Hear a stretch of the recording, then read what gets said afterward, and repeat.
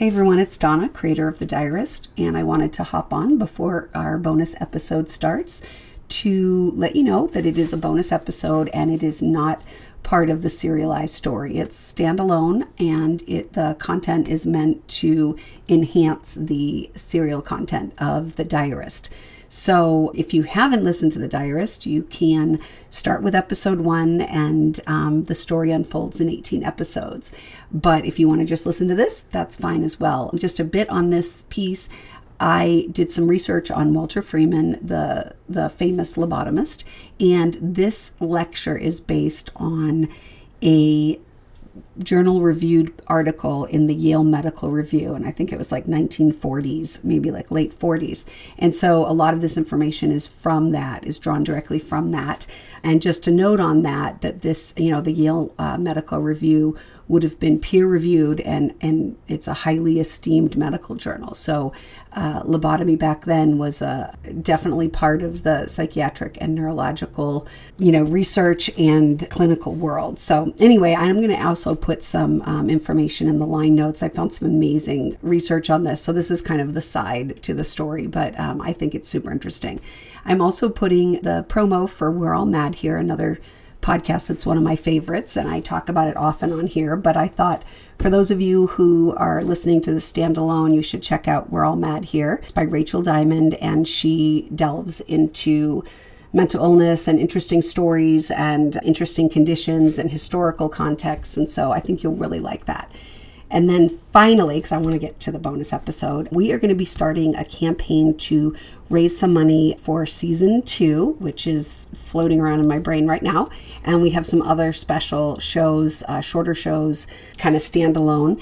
And also, I really am trying to raise money to pay the actors for their work so far on the show and the co-producers and co-director. I've gotten so much amazing feedback, and I have such a talented group of people that I'm working with, and it kills me that they are sharing their talent for free. So go onto our Patreon page, check us out on Twitter and Facebook, but I'll also start promoting a little bit more, and so you'll hear more about that on here soon.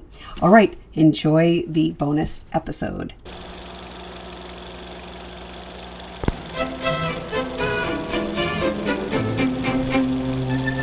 The Modern Psychological Association presents Cure for Malady, a lecture by Dr. Walter Freeman, a 5-part series of lectures by the famed lobotomist Dr. Walter Freeman, presented to the medical school at Yale University.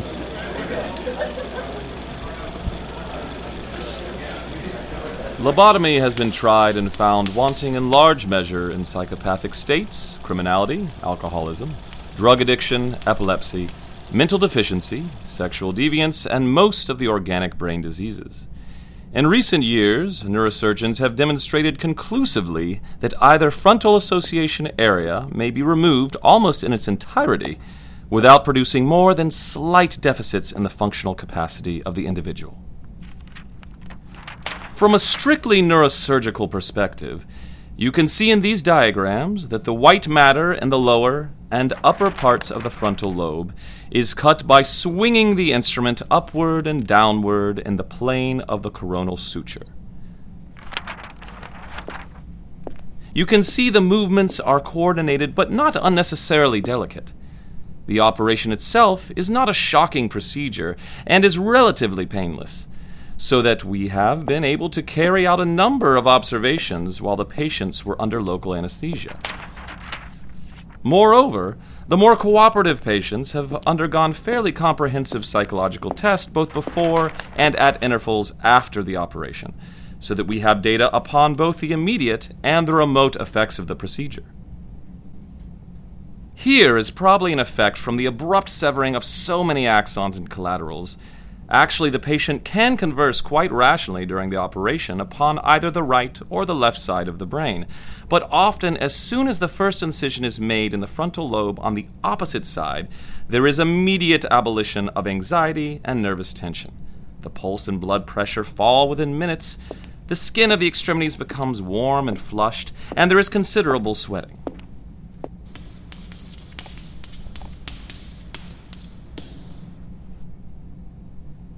As the incision into the white matter is made more extensive, the patient becomes disoriented, and with the final incision, upward or downward, becomes drowsy, or goes into a stupor from which he is roused with difficulty and answers in monosyllables.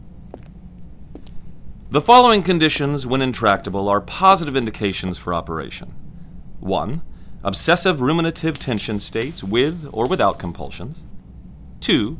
Involutional psychosis with agitation. 3. Chronic anxiety neurosis. 4. Psychosomatic conditions. 5. Depersonalization syndromes.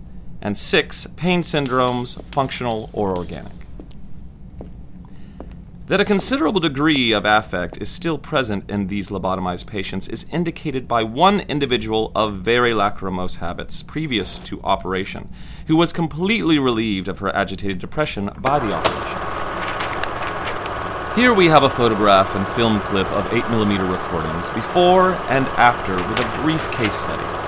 Then you will meet several patients who have generously offered to come answer your questions. Dr. Freeman now introduces a patient, Ms. Dottie Linden, to his class to demonstrate the success of the lobotomy.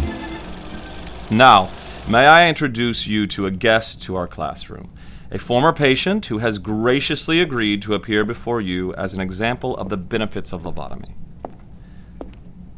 A little over 2 years ago, Dorothy Linden presented 3 years prior with sexual deviance, paranoia, and anxiety. Her concerned parents agreed, indeed pleaded, to a frontal lobotomy, requested one, in fact, after observation and her neurotic and increasingly hysterical state. An operation was undertaken. She refused any test prior to surgery, remaining in a highly agitated state. She was given local anesthesia and restrained. A remarkable event was the rapid transformation during the surgery itself. Early stages, she spoke quite coherently and convincingly, apologizing for her deviant acts, and in her words, coming to her senses. As the surgery continued, she remained conversant and pleasant even. After the final fibers were severed, Miss Linden. Today she is married and able to carry on housework and is expecting her first child. Through the procedure, we have seen a complete retraction of her early anxiety and agitation. She is content to manage her home and has a quite amiable demeanor. Her family report that she is quite pleasant, even funny sometimes. Her affect has been numbed slightly, but this change is seen as positive. Miss Linden, thank you for agreeing to come and talk with my students today. It's my pleasure, Dr. Freeman. But my name is now Dot Smith. I'm married now, Dr. Freeman. Oh, so you are. How could I forget? Your mother sent me a wonderful photograph from the wedding. I keep it with my other photographs of you, Miss Smith. Can you tell us a bit about yourself? Well, my name is Dorothy and my family calls me Dot. I live at 516 Main Street in... Oh, well, you don't need to recite your address for us. You see here, students, the flattening of the voice is somewhat reminiscent of the plateau speech of the epileptic. While not the case with Miss Smith, in some cases there is a prolonged flow of speech, it being almost impossible to interrupt the patient before he has completed his train of thought. Tell me, Mrs. Smith, tell me about yourself. Our students are very curious about your life. What would you like to know? My students are very interested in how the surgery has helped you. What is your life like now? Well, it's quite fine indeed. And how so, Mrs. Smith? Well, you know, I don't remember so well, but my mother tells me that before the surgery, I was quite unhappy. She said I was rebellious and caused lots of problems. Anxious mostly anxious. Like many patients, Dot presents a placidity and indifference that forms a striking contrast to their previous apprehensive state.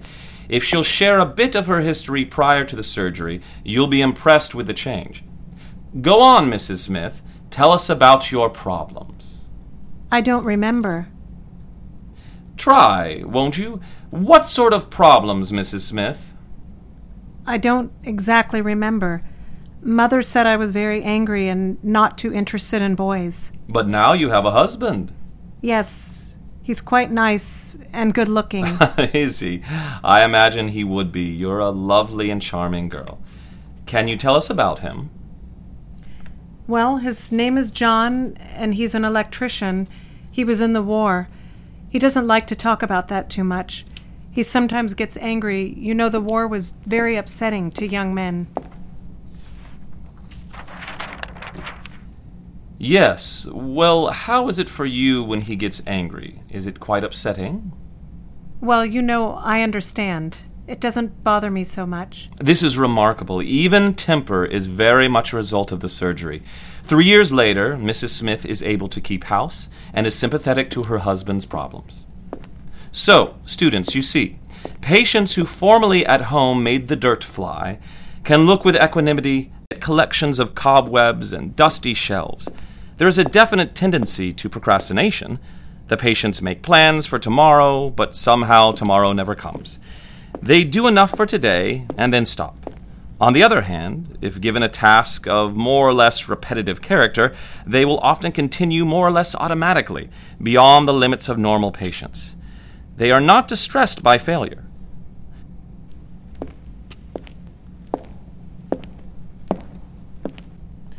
So you find you have more patience now, Miss Smith? Yes, that's right. I don't get upset so often. Are you happy with your life, Mrs. Linden? What's that? Happy. Are you happy? Oh, happy. Life isn't so hard these days. No, sir, I'm not. Not what, Dottie? No, sir, I'm not unhappy anymore. That's what my mother tells me. I have the things that all girls want, don't I, Mr. Freeman? Yes, Dottie, it seems as though you do.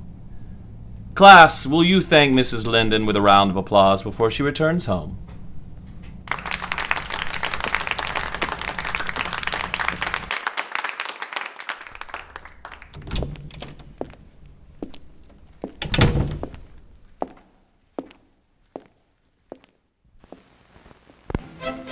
This concludes the first lecture in the Modern Psychological Lecture Series with Dr. Walter Freeman.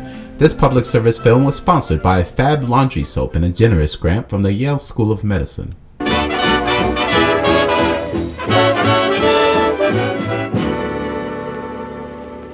Looks like Mrs. Brady's getting acquainted with her new neighbor. Let's look over the back fence and see how things are going. Hello there. I've been meaning to come over and introduce myself. I'm Jane Brady. You couldn't have picked a better time to be neighborly. I'm so discouraged about my wash. Yours looks so much brighter and cleaner than mine. How on earth do you do it? Well, I had the same trouble before I found out about that wonderful new Fab. You know, Fab whitens as it washes and without bleaching. In fact, Fab gets my clothes whiter without bleaching than any other product I ever heard of with bleach in the wash water. I took Mrs. Brady's advice, and this time used Fab. What a difference. Now my clothes are really white, a livelier white, and so clean. They smell fresh and sweet. Yes, Fab washes cleaner than any soap in the world, in the hardest water. Gets out dirt, leaves no dulling soap scum. Fab brightens washable colors, and it's wonderfully mild to hands. Well, it looks as if Mrs. Brady has made a new friend. And another new customer for Fab. Yes, more and more in every store. The folks all grab for Fab. Hey podcast listeners, are you looking for something a little bit different? Then tune in to my podcast, We're All Mad Here. Join me, Rachel, as we talk about creepy facilities, some pretty questionable cures, as well as checking up on some famous and not so famous people who have dealt with mental illness in their life. Informative, scary, and with a little bit of sarcasm. If you enjoy learning about the truly crazy parts of history, you're going to love We're All Mad Here. Episodes come out weekly, and I hope you'll join us.